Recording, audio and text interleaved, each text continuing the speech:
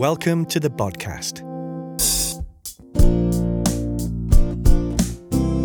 It's a podcast about the culture of Hull, what we do and who we are.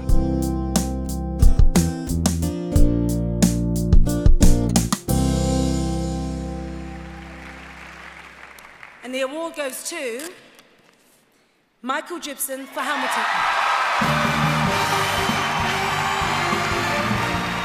That was the moment earlier this year when Michael Jibson won an Olivier Award for his performance as King George III in the original West End cast of the era-defining musical Hamilton. It was Mike's second Olivier. The other one came earlier in his career for the madness musical Our House. And in between, he's become one of the finest performers of his generation, not just on stage, but also in big movies including Les Miserables and Star Wars: The Last Jedi. He's from Hessle. He went to Hessle High School, and like a lot of us when we were kids, he started performing in local amateur companies before heading south to train and make it his life. He's still proud of home though, and if you don't believe me, have a listen to the end of his acceptance speech. Special thanks to Cameron McIntosh for opening a letter from a lad from Hull who wanted to play the King. This is dedicated to Hessle amateurs and to the National Youth Music Theatre. Thank you. Now, it's one thing to speak warmly and fondly of the place you came from, but it's another to come back to help the people who hope to follow in your footsteps and carve out a career in stage, film and TV. But that's exactly what Mike and producer and director Andy Pearson are going to do. Andy was one of the absolute legends in the Hull delegation who went to Derry Londonderry in 2013 and delivered the successful pitch which won City of Culture. And have a listen back to podcast episode 2 if you want to hear all about that. Anyway, they have set up HEYACT, which stands for the Hull and East Yorkshire Arts and Culture Trust, and they've set it up to help young people gain access to careers in the arts, and they told me all about it. As you'll hear, it's coming up. First though, let's listen to a conversation I had with Ben Lancaster, who is Director of Performing Arts at St Mary's College in Hull, and Hannah, who is a Year 13 student there. They told me what the roads to higher education in the performing arts look like, how much it costs, what you have to consider, and how arts education in colleges and schools has changed over the past 20 years. I started by asking Hannah how she's navigating her route into a career as a performer, and what are the things she's having to think about.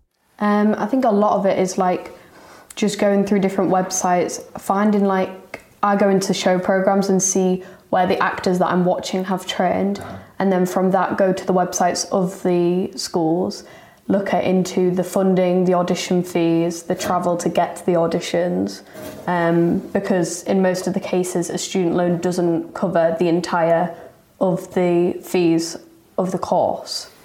So it's looking into different things like that, and then once you've found stuff like that, how much of a student loan can you get to pay for the fees and how much of it are you going to have to subsidise yourself, then looking at that. Were you tempted to do something else? Were you kind of, is it a toss-up between that or something else? I don't know, because there's looking at the university courses in the same field, but I think you don't get the same training and practical element that you would in a stage school. So from looking past going to the stage school, I think it's non-comparable. Personally, it's better to be immersed into the training constantly. I left drama school in '98, and I think the world was a lot different then. The world of training, the decisions you had to make, it was free as far as I can remember to audition. You'd have to pay for that. So I trained at a vocational performing arts college called Masters down in Essex, and when we look at how much it cost per academic year, I think at the time it was 3,000, I can see Hannah smiling, 3,400 I think.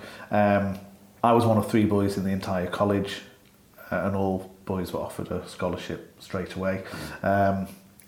And you are right, it was completely different. My audition was free. I've managed to get a private audition because I phoned up and just said I'm thinking about going, and I think they got me in within 2 days to audition. But if we look at the college that I trained at now, I think they've got 45, 50 boys in the college as well, and it is a lot more now than I think it's creeping up to £14,000 a year now, wow. which is just it's a mental figure to have in your head for 1 year, let alone 3 years at that standard.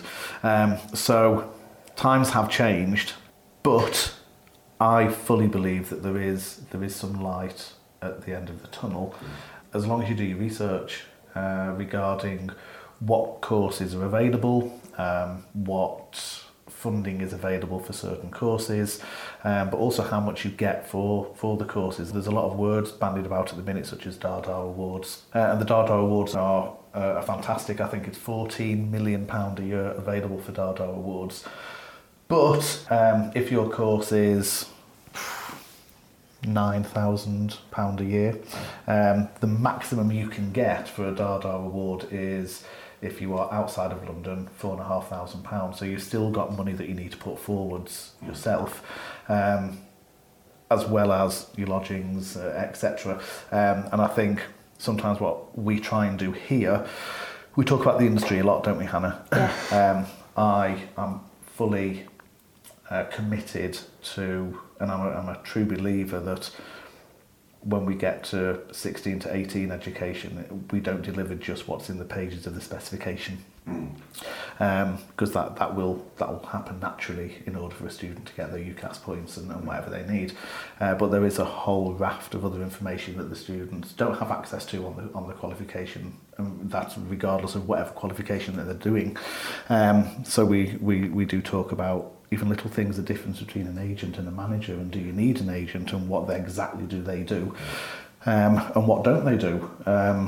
But then also that scary prospect of being self-employed when you graduate, and paying your taxes, and how you actually pay your taxes, because these are things that I wasn't told about when I was training.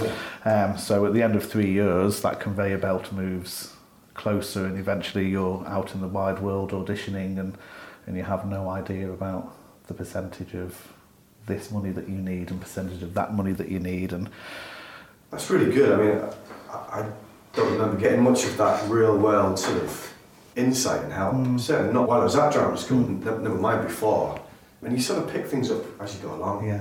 You know, advice from friends, stuff off the internet. But that would have been really useful. I guess that's also useful when you're making a decision whether you want to do that. Yeah. That's really important. I think you're lucky here that you've got a really good sort of foundation and preparation for the industry that you might want to go into. Do you find that arts education has been kind of eroded? Maybe not here, but speaking to colleagues maybe elsewhere. Yes, thankfully not at St Mary's. Yeah. It's quite evident that the leadership team of St Mary's really do value the performing arts, and we run performing arts in every single discipline that the qualifications allow for. However, in previous years there has been a decline, maybe the last 8 years, of more schools cutting their arts provision, marginalising the arts, or streamlining the arts, or putting the arts on a carousel, so students might do dance for a term, then drama for a term, and then music for a term, or something along those lines.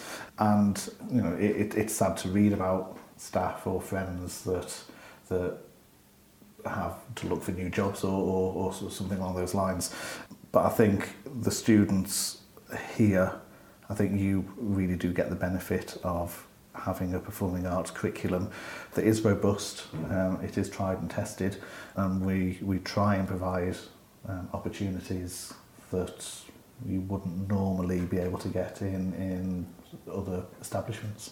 That's clear. I've seen your new facilities. You've got a new theatre and new tech stuff, and a lot of students, they sort of learn on the job, not just the performance side, but the kind of backstage, lighting, sound, all that sort of thing.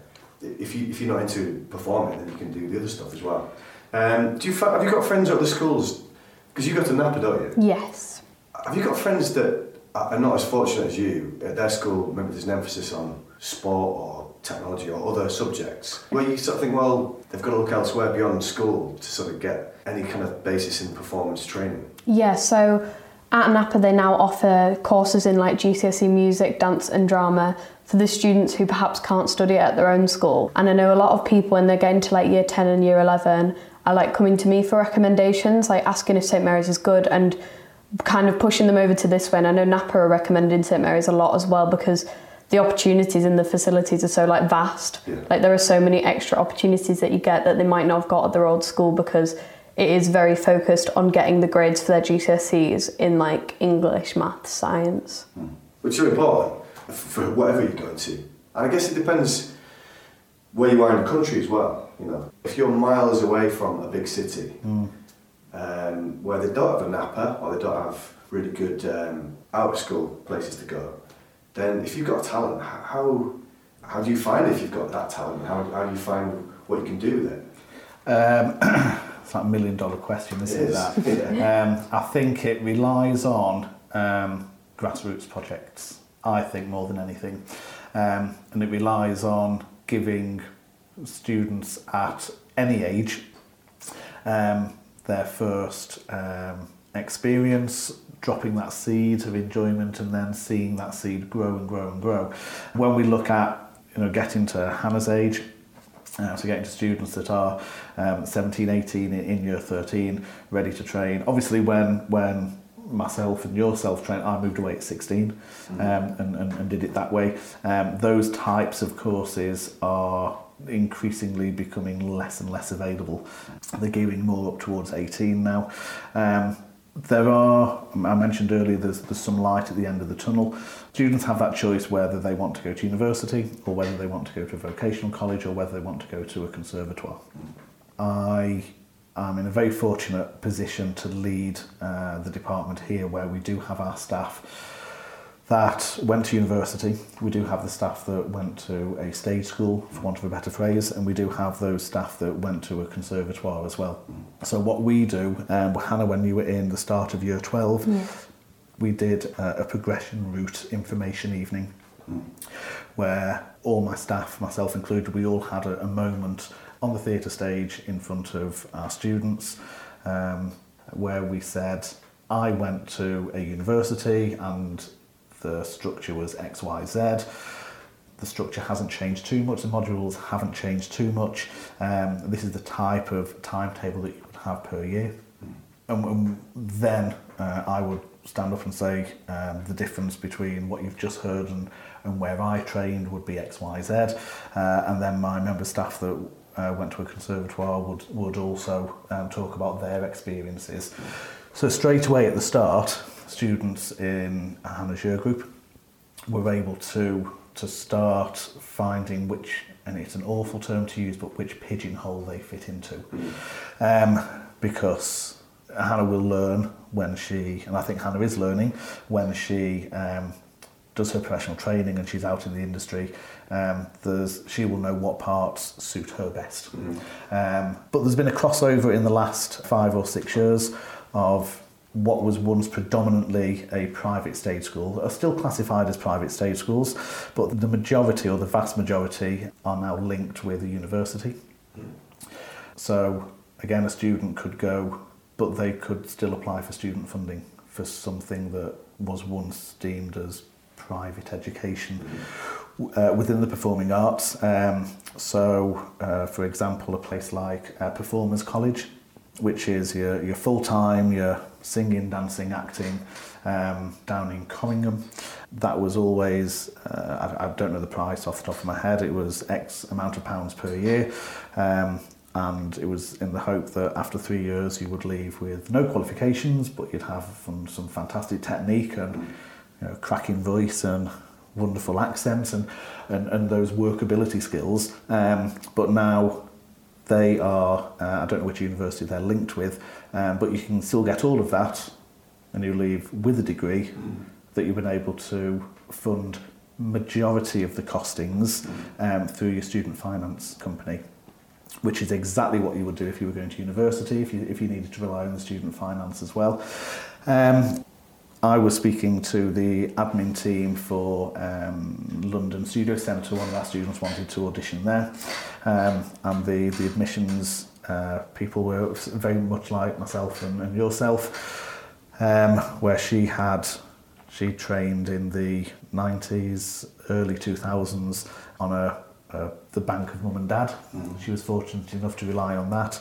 And even she said the amalgamation and the linking with universities has just opened up this new wave of arts education for students. And I think it's important for me as a teacher of post-16 to get that message out there and to say there are options available. And there's no harm in linking, if you can, linking a course like that with a Dada Award, with a bursary, and go for the scholarship audition as well, and to try and just lower the cost as much as humanly possible. I remember my lodgings were £50 a week, something along those lines, and that included all my bills, and because of where I was, they actually placed me in with another family. So I had a lovely couple called Maureen and Brian, who took 3 students in from my college, and they cooked our dinner and made sure our clothes were clean on a Sunday. That was £50 a week, everything included. But if you look at the costings of accommodation alone, some of them could be up to £140 a week. Well, that sector's been kind of privatised. There's lots of really nice accommodation, but they're run not by the institutions, but sort of by private companies. So you'll get like a nice flat or whatever it is, but you'll pay an absolute fortune for it.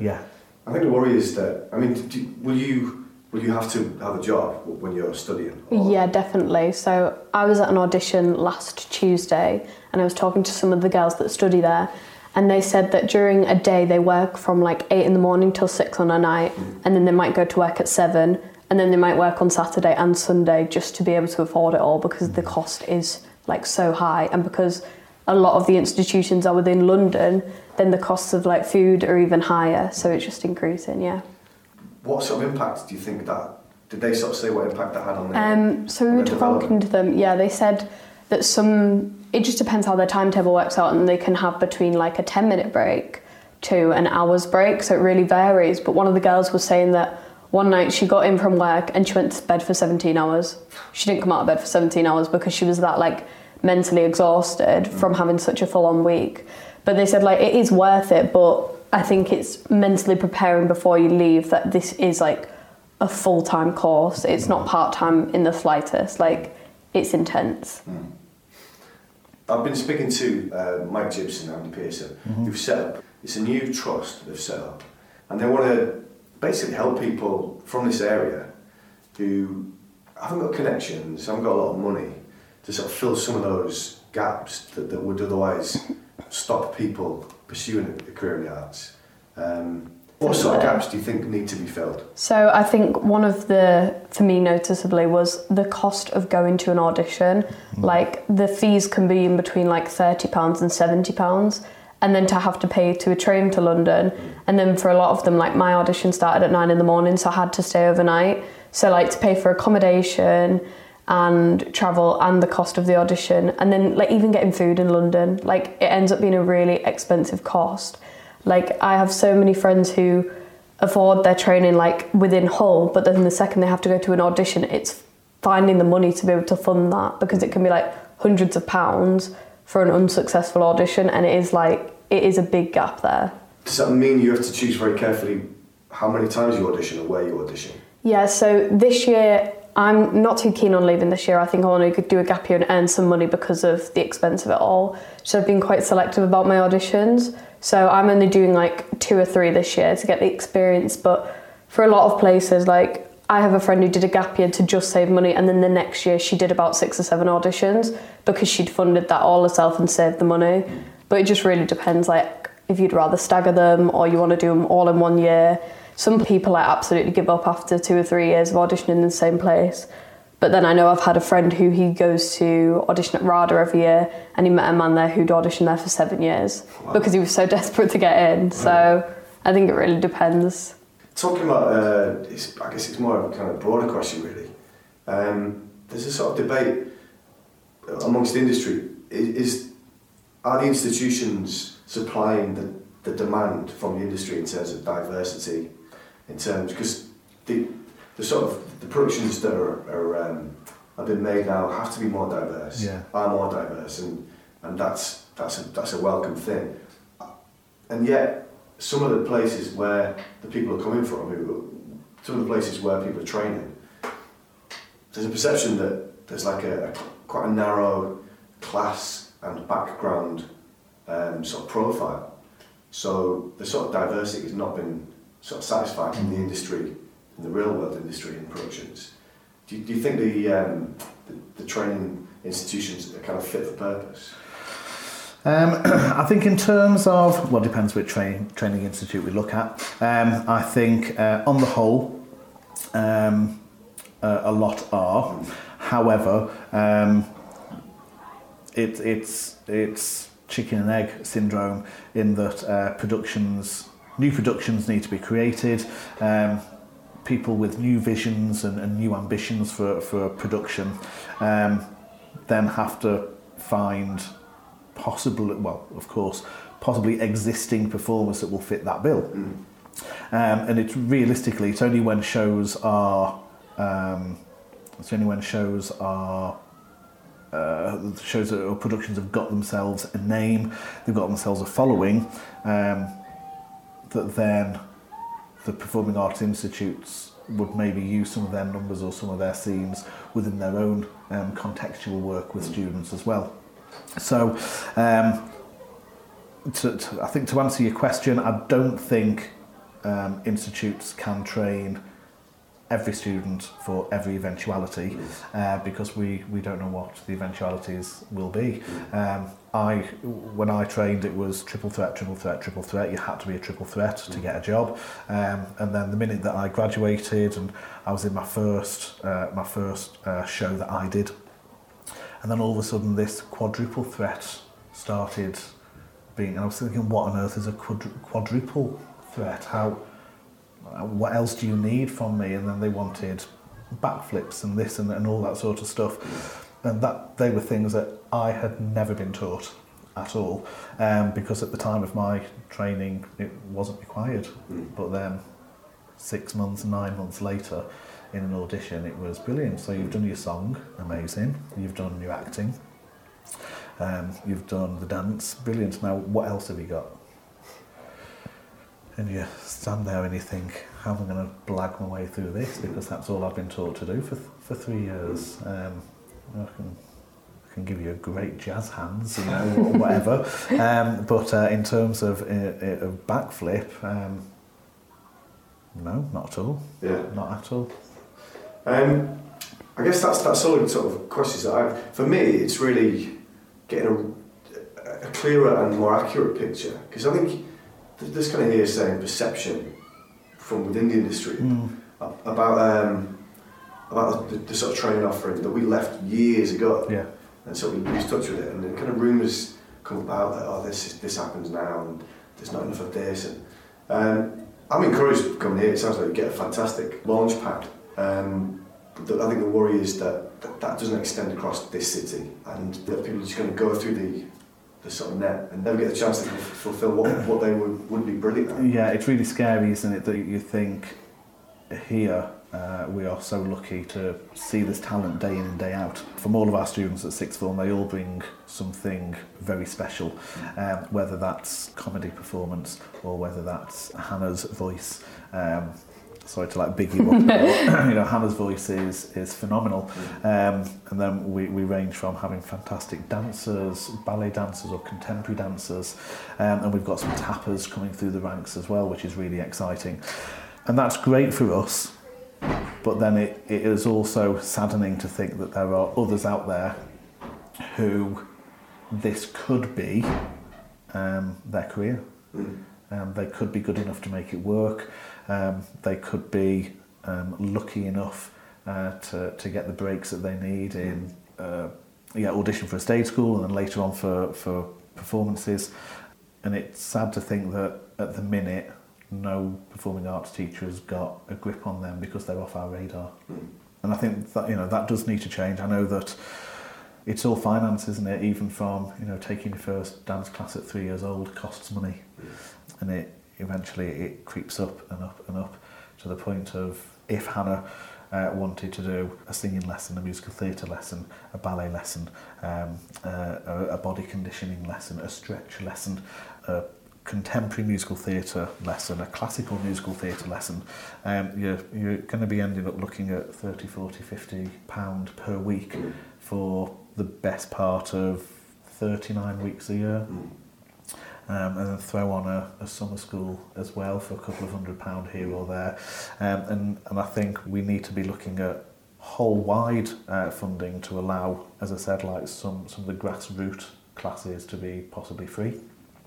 I know that Napa have got a fantastic outreach programme where they do go to a lot of primary schools and support there. We just need to ensure that from primary that love transitions into secondary, and that the secondary education system supports and nurtures that child's enjoyment in that subject. If it's not on the curriculum at a secondary school, then at least we need to be looking at extracurricular lunchtime opportunities to engage those students, and then they need to come to St Mary's after GCSEs, and then we'll guide them in the right direction after that.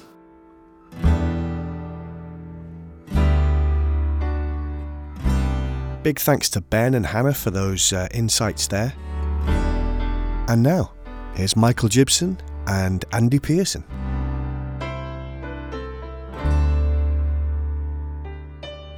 Well, it's like after the age of 17, isn't it? You know, that dream thing kind of disappears, and it becomes about, how do I make a living? Yeah. And it's still, and mainly I always found it's like, we have to do this because I can't fucking do anything else. You know, it's like literally, because I squandered my youth doing all this bollocks. So it's like, and pissed it up at school. So it was like, this is all I can do. So I have to find things that I can bring this to bear on other, even if it's not acting, which was what I was originally, then it's like, well, what are my transferable skills now? It keeps you stimulated, because obviously that's what we do and that's what we're interested in, Yeah. Right, okay. So let's talk about what's the ACT stand for? HEY. Arts and Culture Trust. Hull and East Yorkshire Arts and Culture Trust, which we made Hey ACT! Hey ACT!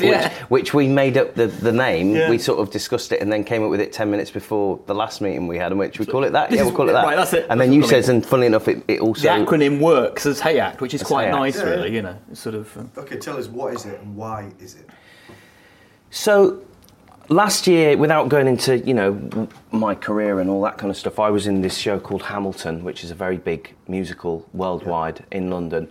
And in America, when it was on, it was obviously making a lot of money, and the company out there decided that they wanted to give something back to the community of kids that wouldn't be able to afford the extortionate prices of Broadway tickets, which were hundreds and hundreds of dollars per ticket. And they had a lottery, and they decided that that wasn't enough. So they set up this thing called EduHam, which Educational Hamilton, and it was predominantly for schools where kids who had to pay, who got free school meals, which kind of broadly covered kids who wouldn't be able to afford to go and see the show. And they would give up their time and do the odd performance matinee for an audience full of non-paying, underprivileged kids to see this incredible piece of theatre.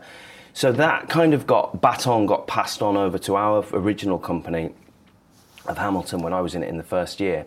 And we did the first EduHam in the UK, and it was incredible. We did this incredible performance, like a Tuesday matinee where the production company gave the theatre for free. We did the performance for free. We didn't get paid. We filled the auditorium with kids predominantly from London and Greater London, from schools with kids that fit that criteria. I managed to then get a group of kids down from Hull, including my school, Hesel High, where I went, and I contacted the drama department, which there wasn't a drama department when I was there, and specifically said, can you send a group of kids down? You'll have to pay for your travel, but we will provide the experience for them. Make sure it's kids who don't necessarily go on the ski trip every year, and make sure it's kids who you think would really benefit from this. So they did, and they brought them down, and then we got another group of kids down with Ian Thompson's group. Freedom Road. With Freedom Road as well. So I got a group of those kids down who I didn't know, but I contacted Ian through Andy, who I sort of know Ian from the past. And they came down, and as far as I'm aware, it kind of changed some of these kids' lives, seeing this West End show. There was lots of tears involved, happy tears and all that, and it was amazing for me to sort of do that for them. And that was that. Andy was a part of that conversation because I rang you, didn't I, to say, can you think of anybody? And you put me in touch with Ian and Freedom Road. And then I was up in Hull probably about a year ago now, and I said to Andy, are you around? Can we meet up for a coffee? Yeah. I've got an idea. Well, yeah, and I think it was based on something that Caroline, your wife, had been involved with. That's where it sort of started, didn't it? Just that background. Yeah, so my wife is very good friends with a guy called Wyn Evans, who is the Go Compare guy, the fat guy who sings Go Compare. Oh, that's him. Okay. Yeah, he's a Welsh opera singer. He's a mate of my wife's from like youth theatre from before he went to opera school. And his mother, unfortunately, passed away and left like a trust fund. It was something like £5,000 or £10,000 that she wanted it to go to her estate. Obviously, she left, we don't know the details, but she left whatever she left to her family, but then she wanted some of it to go to the arts in the area. So they set up this trust, and what they did was they would do these auditions where they would get kids who were wanting to go to music school or drama school, and they would divvy out, and they only had a certain amount of money.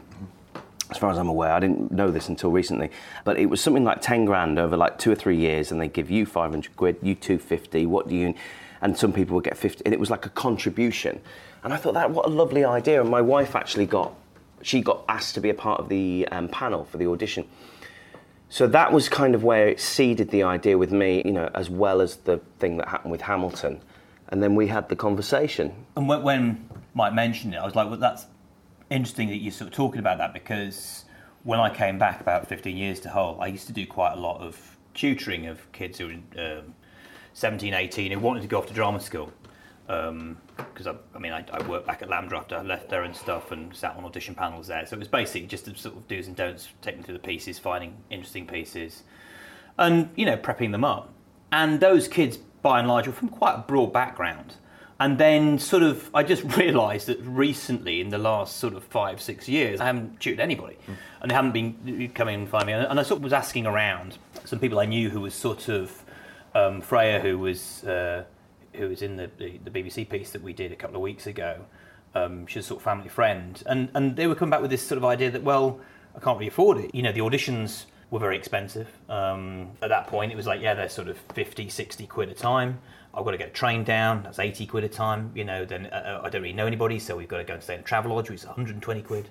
So you're looking at sort of, 250 quid for one audition. And if you get recalled. Exactly, you've got to either go back or you've got to, whatnot. Yeah. And then if you're looking at doing 4 colleges, with the London ones particularly, then, it's over 1,000 quid. So most of them had given up before they'd even started, with the idea that they could do this or go into further training and those sort of career options, which just seemed awful. And then that sort of coincided with before Christmas, I was working back down at Lambda, and they've got this fantastic new facility. They've rebuilt the whole place.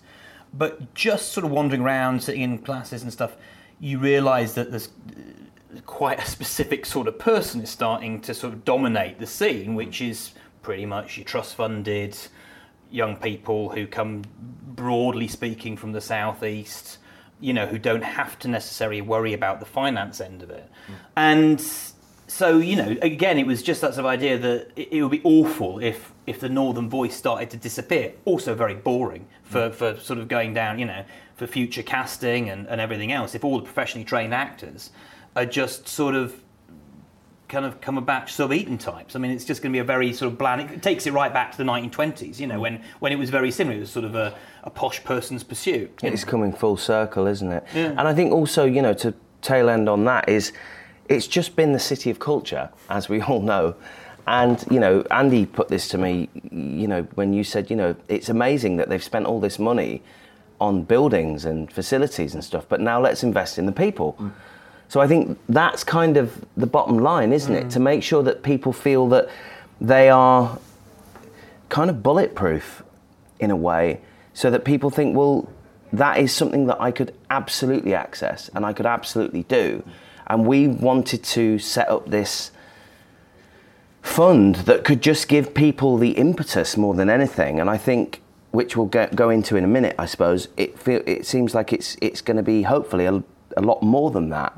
And initially my idea and Andy's idea was that we could access the industry in Hull and tap into some of the businesses and use a bit of, I have a little bit of a profile at the moment, and I can talk to my friends and colleagues from Hull who are in, like yourself and other actors that we know, to kind of get behind it and say, no, absolutely. And hopefully then we can contact some of the more famous people. That, you know, you're very good friends with Richard Bean. I'm very good friends with James Graham, who went to Hull University, who's absolutely said, yeah, I'll absolutely get on board, and John Godber and then the actors. Hopefully we can tap into people like Maureen Lipman and John Alderton and say, would you just give us the thumbs up from afar, even if that's all it is, or come and help?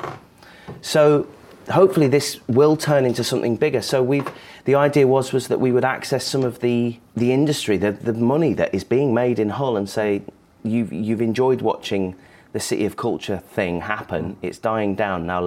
Can you put something back into this and let us hopefully referee that for you? You know. And I think and so with those contacts as well, because I think it was a two-edged thing. There was, on the one side, there was the financing of it, but also to try and get people's confidence up as well. So people, you know, young people who don't believe they can do it, partly because of the finance, partly because nobody's really told them that they can do it, you know, is to try and go out to, you know, various organisations, schools and stuff, and find the people who might have the talent. And diamonds in the rough, for the better.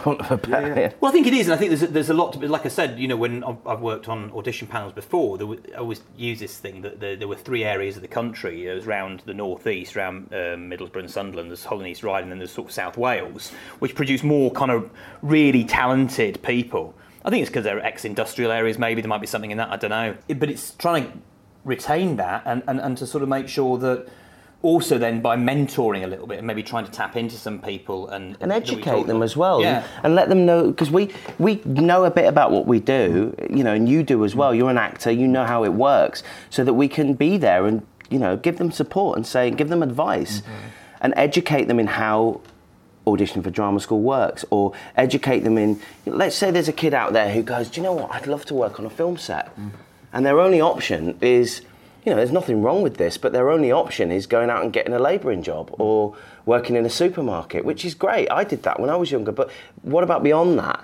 And like, for example, one of my best friends, he said to me the other day, I've always wanted to be a grip, because he's got an interest in film, he's followed what I do, and he's been on the odd film set with me, and he really likes the idea of being a grip. How do you become a grip on a film set? There's so much filming going on in Yorkshire. Why does it have to be people who come up from Manchester or down south to do it? Why can't there be a network up here? And we know that there's been stuff happening in Hull. There's been the odd thing filmed up here and things like that. So we want to educate them and get them involved. And then writers and people. Why can't we produce an Oscar-winning film director from Hull one day, you know, who can really go out there, and there might be a 15-year-old kid out there who's making films on his iPhones, and we're going to say, come on, mate, we're going to get you into one of the top film schools in the world, let alone London. You know, it's not just the financial jump, like you say, it's a grand if you want to go and do the drama school auditions, with no guarantee of getting in. It's also the little kind of the sort of soft skills and the invisible things of like... Yeah, when you see these viral videos of like the guy who's gone out to cut homeless people's hair and give them a shave, it's a bit like that. We're kind of going, we're going to make you look the part. So when you walk in the room, people are going to take you seriously. You're going to feel confident. You know what it's like. You go to an audition, I don't know about you, but you might have a little shave, wear your new shoes, and it just makes you feel a bit better. That's kind of what we're doing in a psychological way. Yeah, and I think that by making those connections and networking people up, again, it comes back to sort of bringing people together in Hull, because obviously there's different organisations, you know, I mean, Chris Hees is doing stuff with BFI stuff and everything else, and I think that probably over the sort of the whole time of City Culture, it wasn't the best time for people who worked in creative industries in Hull to talk to each other, because it was a little bit gatekeepered, you know, and managed. Some people had been given money, other people were completely sort of frozen out, so there's a bit of tension between various constituencies. And like you say, now there's this sort of, not a void, but there's all the potential. People have seen potential end results of training. They've been down to Victoria Palace, they've seen you, and you think, wow, you went to my school.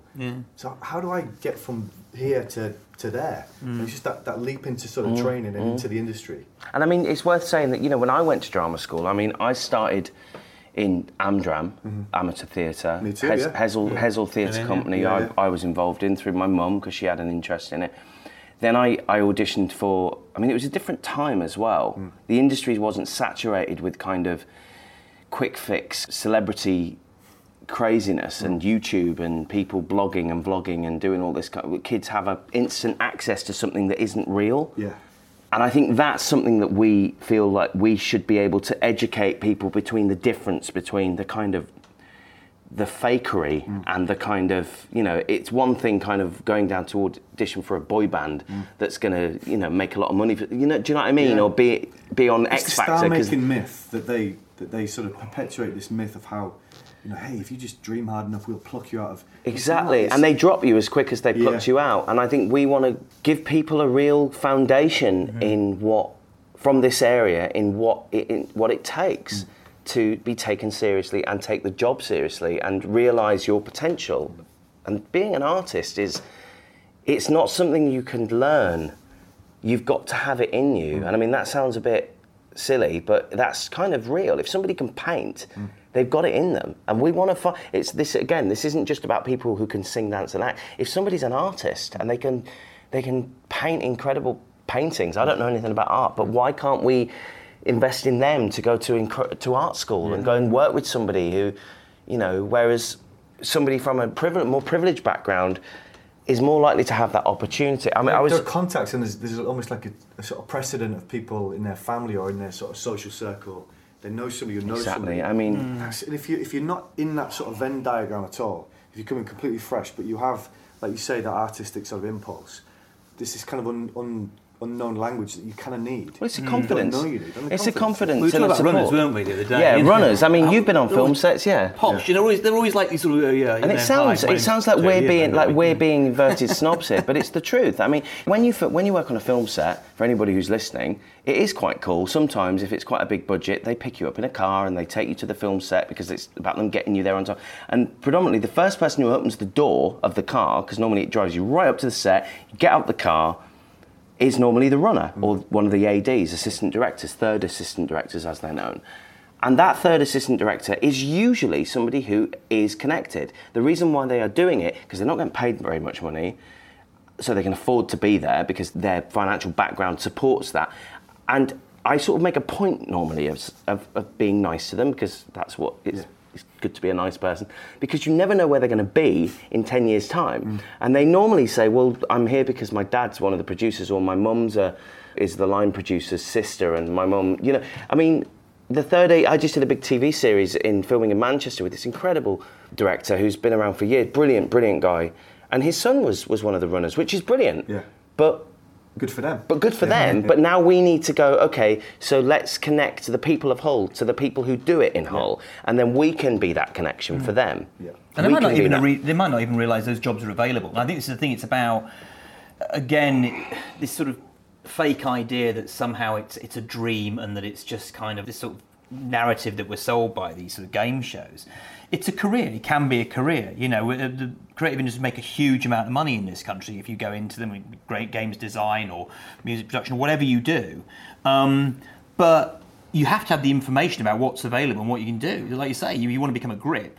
Most people go, well, how on earth do I go about that? So you want those questions answering, because you can't go on Google and go, how do I become a grip? And I sat down with one of the grips a couple of weeks ago on the set and said, my friend wants to be a grip, what does he need to do? To one of the grips in the catering van. And he went, what a grip is, anybody's listening who has no idea what we're talking about. Yeah. I will at this point do a little insert. A grip is somebody who basically does everything to do with the camera and where it goes and how it moves, except the actual operation of the camera. So they lay the tracks down, they move the what do you call it? The thing that it stands on. Dollies. The dollies, and they often, a grip will come with their own equipment that they own, or they hire them out, or whatever it is. So it's quite a manual job. It's a cool job to do. Girls and boys do it, men and women rather. And the grip said to me, you need to go into one of the hiring houses. What's that? What's a hiring house? A hiring house is where you go and you hire your equipment for lighting and for camera equipment and all that. And there isn't, as far as I'm aware, any in Hull.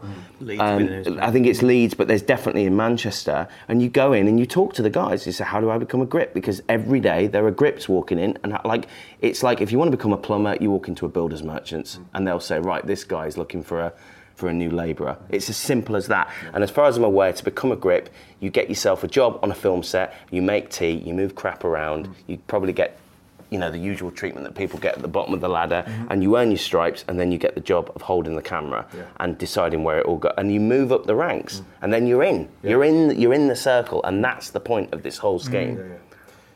I don't want to get too political, but fuck it, we live in a political world, and that's why you guys have to set up things like this. So there's government policy doesn't seem particularly in favour of arts training. They're pulling drama and sort of art subjects. It's really hard if you want to learn an instrument to get a kind of clarinet lessons and stuff, because they're thinking, oh no, let's teach them how to let's give them a trade, especially in the kind of northern powerhouse. It's like, this is what we want you to do. We want to get you fit for work, for factory work and stuff, and that's great. But if that's not what's in your heart, and you're thinking, nobody around me in this city wants me to do this, but I do, then that's where you guys have to fill the gap. Well, exactly, and I think, and to go back to what you're saying about, the political side of things, when I sort of started talking about earlier on, I went off on a bit of a tangent. When I eventually went to drama school, I went to Guildford School of Acting because I knew about it, because I was doing other stuff as well, and the fees were, I think at the time it was something like £7,000 a year to go to drama school. And I couldn't afford that. I mean, my parents couldn't afford it. And because I knew a bit more about it at the time, like I said, it was a different time, I was like, well, I'll cross that bridge when I get to it. And that's what happened. And I ended up being given this thing called, I fell on my feet, I got given this thing called the Dance and Drama Award, which I think they kind of still exist, but they don't in the way that they did. Right. And they were brought in by the Labour government. It was an amount of money that I think it had something to do with the National Lottery as well. Right. It's all a very grey area, because at the time I'd auditioned for a diploma to be on the diploma course, so not the degree. Right.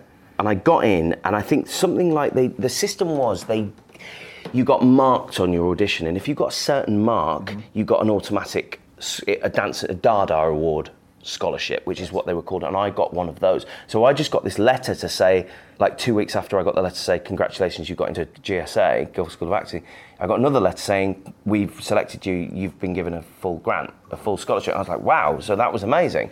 But then I still had to apply for a student loan to pay for my living costs, and got a job and was working front of house at the theatre and, making pizzas on the weekend, and it was hard work, but it was amazing for me. But then there were other kids who then had to go and if they didn't get that, I think there was only a few of us that got that, and everybody else had to go down and audition. And I remember there being one girl in my year who didn't get a Dada Award, and she was up for it, and her parents had to remortgage their house so that they could pay for her to go to drama school. And she was, I don't really know whatever happened to her, but that's the reality. But that was brought in by the Labour government. I think one of the problem with our sort of incumbent overlords at the moment is they don't get it, because most of them from a background where the arts means a very different thing. The arts is a privileged sort of place to be. I mean, I saw Matt Hancock talk at an event in Manchester, and he was being sort of questioned about when he was the culture minister. About community arts. He said, well, I understand perfectly well about community arts. I mean, I spent the morning yesterday at the Royal Opera House on the stage with the choir. I mean, it's you go, mate, that ain't community arts. Yeah. It's sort of that sort of privilege that allows you access to these big organisations does not resonate necessarily as soon as you get 25 miles outside of the London city centre. And it means for us, I mean, this is the infancy of this trust that we've set up. It means that we're going to have to do some work, and we're going to have to sort of utilise local people to get on board as well, like all charities do, to kind of do the groundwork and find the kids and make sure that the right kids are getting given the money if we find them. Because we can't just have some kid who's already, in every dance class and singing class going, thinking, well, they can apply for this, and their parents have got a nice income and all that. Unfortunately, we're going to have to put them at the bottom of the list. We've got to find the kids who can't afford it, who, like you say, just feel like it's not an option for them. There was a tweet the other day that came in. It was heartbreaking, really, of Tom, who used to run the youth theatre at Hull Truck, who said that he'd had a kid who'd gone down to audition and for one of the colleges, and was told that he hadn't made it through because he seemed a bit distracted and he wasn't with us, and that he was, a bit lacking in energy. And then it turned out that this kid had gone down the night before, because that's the only train he could afford. He slept in a 24-hour McDonald's because he couldn't afford a hotel, and had gone to his audition. So of course he was knackered, you know. And there was no way he was going to give the best of himself, because he couldn't afford the train that would either get him down at the right time, or he couldn't afford to stay overnight. And that's precisely the sort of thing that these people who might have huge amounts of talent, still spending a lot of money to do that, and then they don't make the best of themselves because they've had to sleep on the floor of McDonald's. I mean, it's crazy. It's giving people the space to be able to do what they do properly. I mean, let's say we find an incredible young writer. Now, an incredible young writer has to find the time to write. Which means that being stressed about having a cleaning job or something like, we may be able to give them some sort of a benefit, if you like. It's like somebody being on a benefit, so that, like in the world of families who need benefits so that they can support their kids, I'm a big supporter of that. And it means that these people can have the headspace to be confident enough to follow through with that film they're writing or that play they're writing. Because even once you've been to drama school, as we know, like you say, you've got to then keep the ball in the air and have the confidence to be able to be match fit to go into an audition and nail it and be the person that they want for the job, or at least think, well, he's brilliant, he's not right for this, but we're going to get him in for that, or her, or and that is having that headspace to know that the other stressful stuff, which most of the time comes down to lack of funds, is caused by. People sometimes don't realise, you think, oh, well, you get an audition and you just go in and you kind of do it and do your best, and if they like you get the part. The practicalities of that, if you live in London particularly and you're doing another job, so let's say you get an audition for 2 days later, but you've got all your shifts kind of booked in at wherever you work, and you can't just sort of say, right, I'm not coming in because I've got to learn these lines. So you either kind of give your job up and then try and find another one. Might be a great takes job. over your life. Yeah, and you've got to stay up. If you finish your shift at midnight, whatever, you've got to stay up and learn these like 6 sides of script. Then you've got to kind of be up at like 9 to get to the place in central London for 10, and then absolutely nail your audition. And if you don't have to work, if you can just kind of like swan around all day, good for you, learning your lines. If not, then you're going to be right up against it. And that thing about learning lines, I mean, just a little side note. There's this brilliant clip of Peter O'Toole being interviewed by some American guy going, tell me about how you learn your lines. And Peter O'Toole says, just think about what you just said. You said, think about that word learn. He says, I don't learn my lines. He says, is there anything that you can think of that you know off by heart, like a poem or a song like Happy Birthday, that you could just recite now? And the guy says, yeah, there's a couple of things. He says, well, that's what I have to do when I, as you say, learn my lines. He says, what I actually do is I study them. He says, you're asking somebody, if you want me to learn my lines, is go somewhere on my own, alone, and study these lines so that I understand what they mean, why they're there, what order they come in. Also study the other, if it's a duologue or a scene, you've got to study the other lines so that you just know what it is. And that takes up so much time and so much energy. I've been in this car journey up, I've been going through my lines for not an audition, a job that I'm doing this week that I'm filming. It's a big scene. I've got to constantly be going through them because I can't just show up because I'll forget. In the same way that the CEO of a company has to get up and talk in front of his company about some new strategy or whatever. They've got to know what they're talking. You can't stand there and not know what you're talking about. Yeah. And that takes time and confidence. And if you don't have the confidence and people backing you and people having your back, then it's going to be really hard for you. So we want to be able to give them that backing, don't we? And also get away from this myth narrative about the fact that somehow, you're plucked from obscurity and then suddenly you're rich and famous and it's a lazy lifestyle. You don't have to do anything. And I think that's something we wanted to talk about as well, is that, we're hoping that this is going to financially support people, but also it's that network, isn't it? Of like, we could be there to do, what would you call it? Like, well, it's supportive. I mean, I think it's supporting artists as they develop through the stages of their career. So it is that sort of thing where you go. It's about working together as well. Bringing people together to go. I'm having a bit of a hard time. The psychological kind of implications. If you have, say, for instance, had a bit of a good run on, and then but. When you got your 4 episodes of Casualty, you spanked all the money on buying a new fridge and a car, and then suddenly you find that you've got no money left, and you're back working at B&M.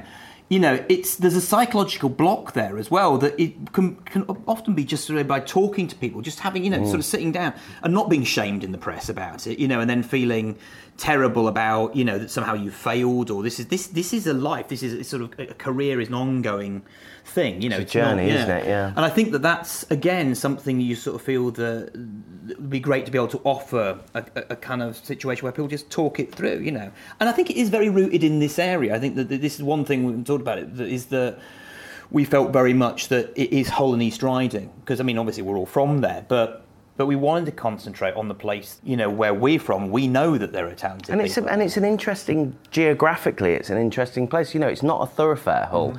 It's a place where you go and then you leave. Yeah. And it's a bit of an island on its own. The accent's very interesting and different. And somebody told me the other day, weirdly, that the tune of a Hull accent is very similar to a Dutch accent, apparently. Right. If you took the tune, like if you talk about a Welsh tune, it's very similar to a Dutch, which is one of the reasons why we have this kind of way of talking here, which I've kind of lost now, but And wouldn't it be great as well if momentum is kind of generated and some of the people who go away to London decide to come back and set up a facilities house and say, you know what, we're going to set it up here. We've got a kind of a natural film set. We've got water, we've got countryside, beautiful old town where we can kind of shoot stuff. Period stuff to be shot, yeah. Yeah, it's like, you come here. There's space, there's old warehouses that could easily be turned into a sound stage with, where they could build sets. And why couldn't a soap be made here? Yeah. Look at Cardiff has become like this hub of TV now, predominantly because I think there was a Welsh soap shot down there and Welsh TV. So they had the facilities there, they had the crews, and that's why the BBC went there and started making Doc 2. Yeah. Now Pinewood is down there, and it just builds and builds, like you say, the momentum picks up. And I know there was talk of Hull sort of, I think you said that Channel 4 were looking at coming up here at one point. There's some discussion about it when they went to Leeds, but also prior to that, I think some of the old factories at BAE in Brough, they were looking at those as maybe sound stages and stuff. We have an issue with money, though, because obviously someone like Wales has a devolved parliament, so they can allocate a lot of money to this sort of thing, as where we don't have that kind of northern powerhouse where they go, we can give financial incentives for companies to come up here and base themselves here. And I think but it's working in the right direction. I think there is a political thing that the behind it, the sort of wherever government is in power needs to recognise the power and the earning power. In some ways, I hate going down that alleyway of talking about the earning power of the creative industry, because you want to part of your head going, well, it's art for art's sake, but it can do. It creates jobs. It does create jobs, skilled jobs, and non-skilled jobs. And it could be that, let's say, 10 years' time, there is a film studio up here making things, and it means that another big hotel gets built, which creates jobs, because there's another, Hilton decide, well, we're going to build a Hilton there because you've got Hollywood movie stars going up there, and it's creating. It all builds momentum, Which we're very lucky that when we launched this, so it sort of went out on the BBC Evening News, and then literally I got a phone call from a guy I know who runs the Smile Foundation Hull, and they're a sort of organisation that broker between charities, and they help with giving. That they said they'd been appointed by a legacy fund to try and disseminate 1.3 million quid that this lady had left. Is that Audrey Mosey, from Cottingham, who was a never had kids, married, and her and her wife, I think, had property, didn't they, abroad and things like that, and that's where her estate was, and she always wanted to be a dancer, and she wanted part of it. I think she left quite a lot of it. It wasn't just 1.3. Which I keep pointing out to people, it's not all coming towards us. It's like, it went to a lot of other good causes, but a portion of that legacy fund was left for young people trying to fulfil their ambitions and their dreams of having a career in the arts. That maybe she felt she never, the boat that got away, that she never got to do. Yeah. So basically they've set us up. They've given us a huge, what would you call it? A kind of a... Well, boost. It's a boost to sort of get it started, but we can match that then is now, because we thought to start with that we just have to go around cap in hand to businesses going, can you give us, 200 quid here, 200 quid there. And that would have been great, just to say, for the first year, let's say we're going to pay for 5 kids to go and audition for drama school and 2 for film school, and start looking at but now it's like we can hit the ground running. We could potentially pay for somebody to go to drama school next year who never thought that would even be a reality, and we can build this around those people or that person and start supporting them in every way possible and giving them the confidence. And like I say, it isn't just about drama training. It's about all kind of artistic backgrounds and what they might need to help them go down there. Can be a lot bigger now because we've got this possibility. And because of our connections into the business, mine and Andy's, it's generated a bit of interest. Like the Stage newspaper have got behind it, and they think it's a cracking idea. And my old drama school, Guildford School of Acting, the guy who runs it, a guy called Sean McNamara, who's the principal there, I was talking to him at an event the other week, an alumni event for my thing, and they've got in touch and they potentially want to come up and do auditions in Hull for, start doing a bit of an outreach and going, well, let's have a look. Let's send a couple of people up and do a first round audition in Hull. If the word gets around, it's like, there's a massive pool of talent in Hull. You should go up there. It'd be worth their while. And then by doing that, yes, we're going to be hopefully funding people who can't afford it, but we're then bringing connections into Hull. And then it self-perpetuates after that. But the more interest there is in a place, like you're saying, if people are coming here to audition, then there'll be more people pushing themselves forward, word will get out, which is a sort of thing that never really happened with City of Culture. It sort of happened within the city, and it was a great year of lots of stuff happening, but there wasn't a build of capacity of people working and doing stuff, and I think that was the problem. And none of the financing and funding went towards that, or very, very little, sort of token pots going here and there, but there wasn't a concerted effort to try and develop people through their lives to sort of say, yeah, you can be an artist, you can be creative, and you can turn that into a worthwhile job or career. And so I think that probably now, as the dust is settling, we're looking at the next phase. And keeping that momentum and making sure that we involve. It's not a case of like when we go to the industry in Hull and the businesses and saying, come on, give us your money. It's going to be like, no, we want you to get involved. It's not about money, it's about getting involved in these people.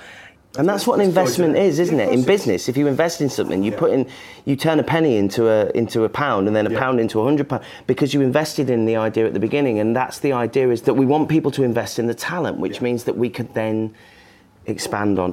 That's how it works. And for me, I've had a little bit of success recently, and I just thought, well, strike while the iron's hot. Me and Andy have connected, and me and Andy were both involved in something called the National Youth Music Theatre at different stages when we were younger. But even like things like the NYMT or NYT, that's expensive as well. Yeah. Of course it is. When I did the NYMT, it was something like £500 for the year, and initially my parents were like, nope, not doing it, can't afford it. And I stuck my heels in and said no, and I got money from Robson Green at the time, had his big #1 hit, and he was in Soldier and all that kind of stuff. And it was Robson Jerome, wasn't it?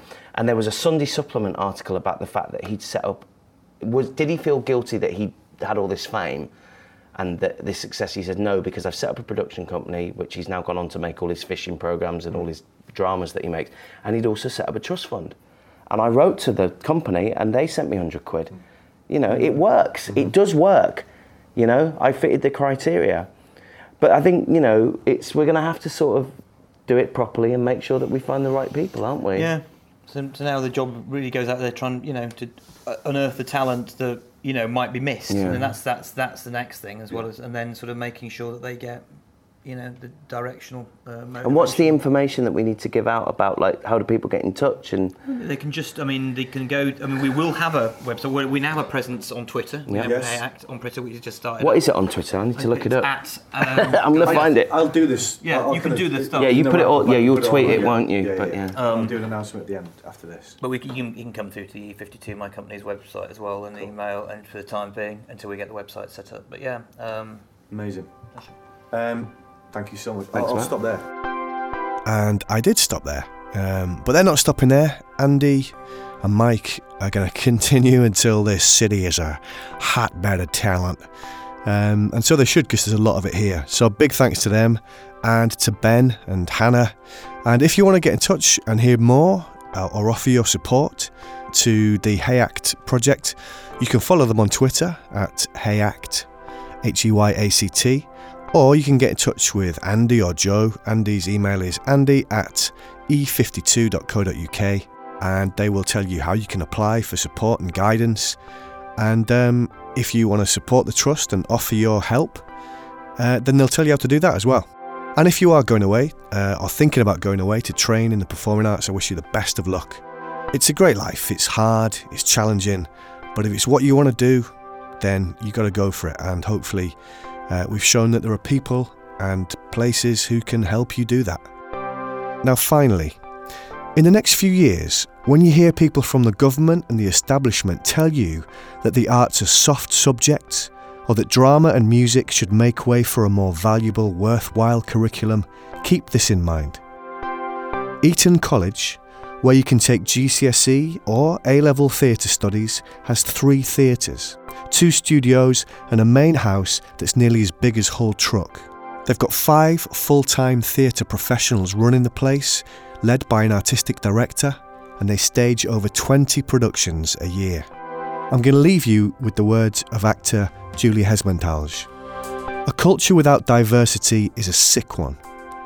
If our future artists only come from a narrow stratum of society, the most well-off and privately educated, then who will be left to tell the stories of the rest of us? Who will hold a mirror up to the world and ask the important questions about how we live now? Because art exists not only to entertain, but to reflect and inform and inspire. Happy Christmas and have a great new year.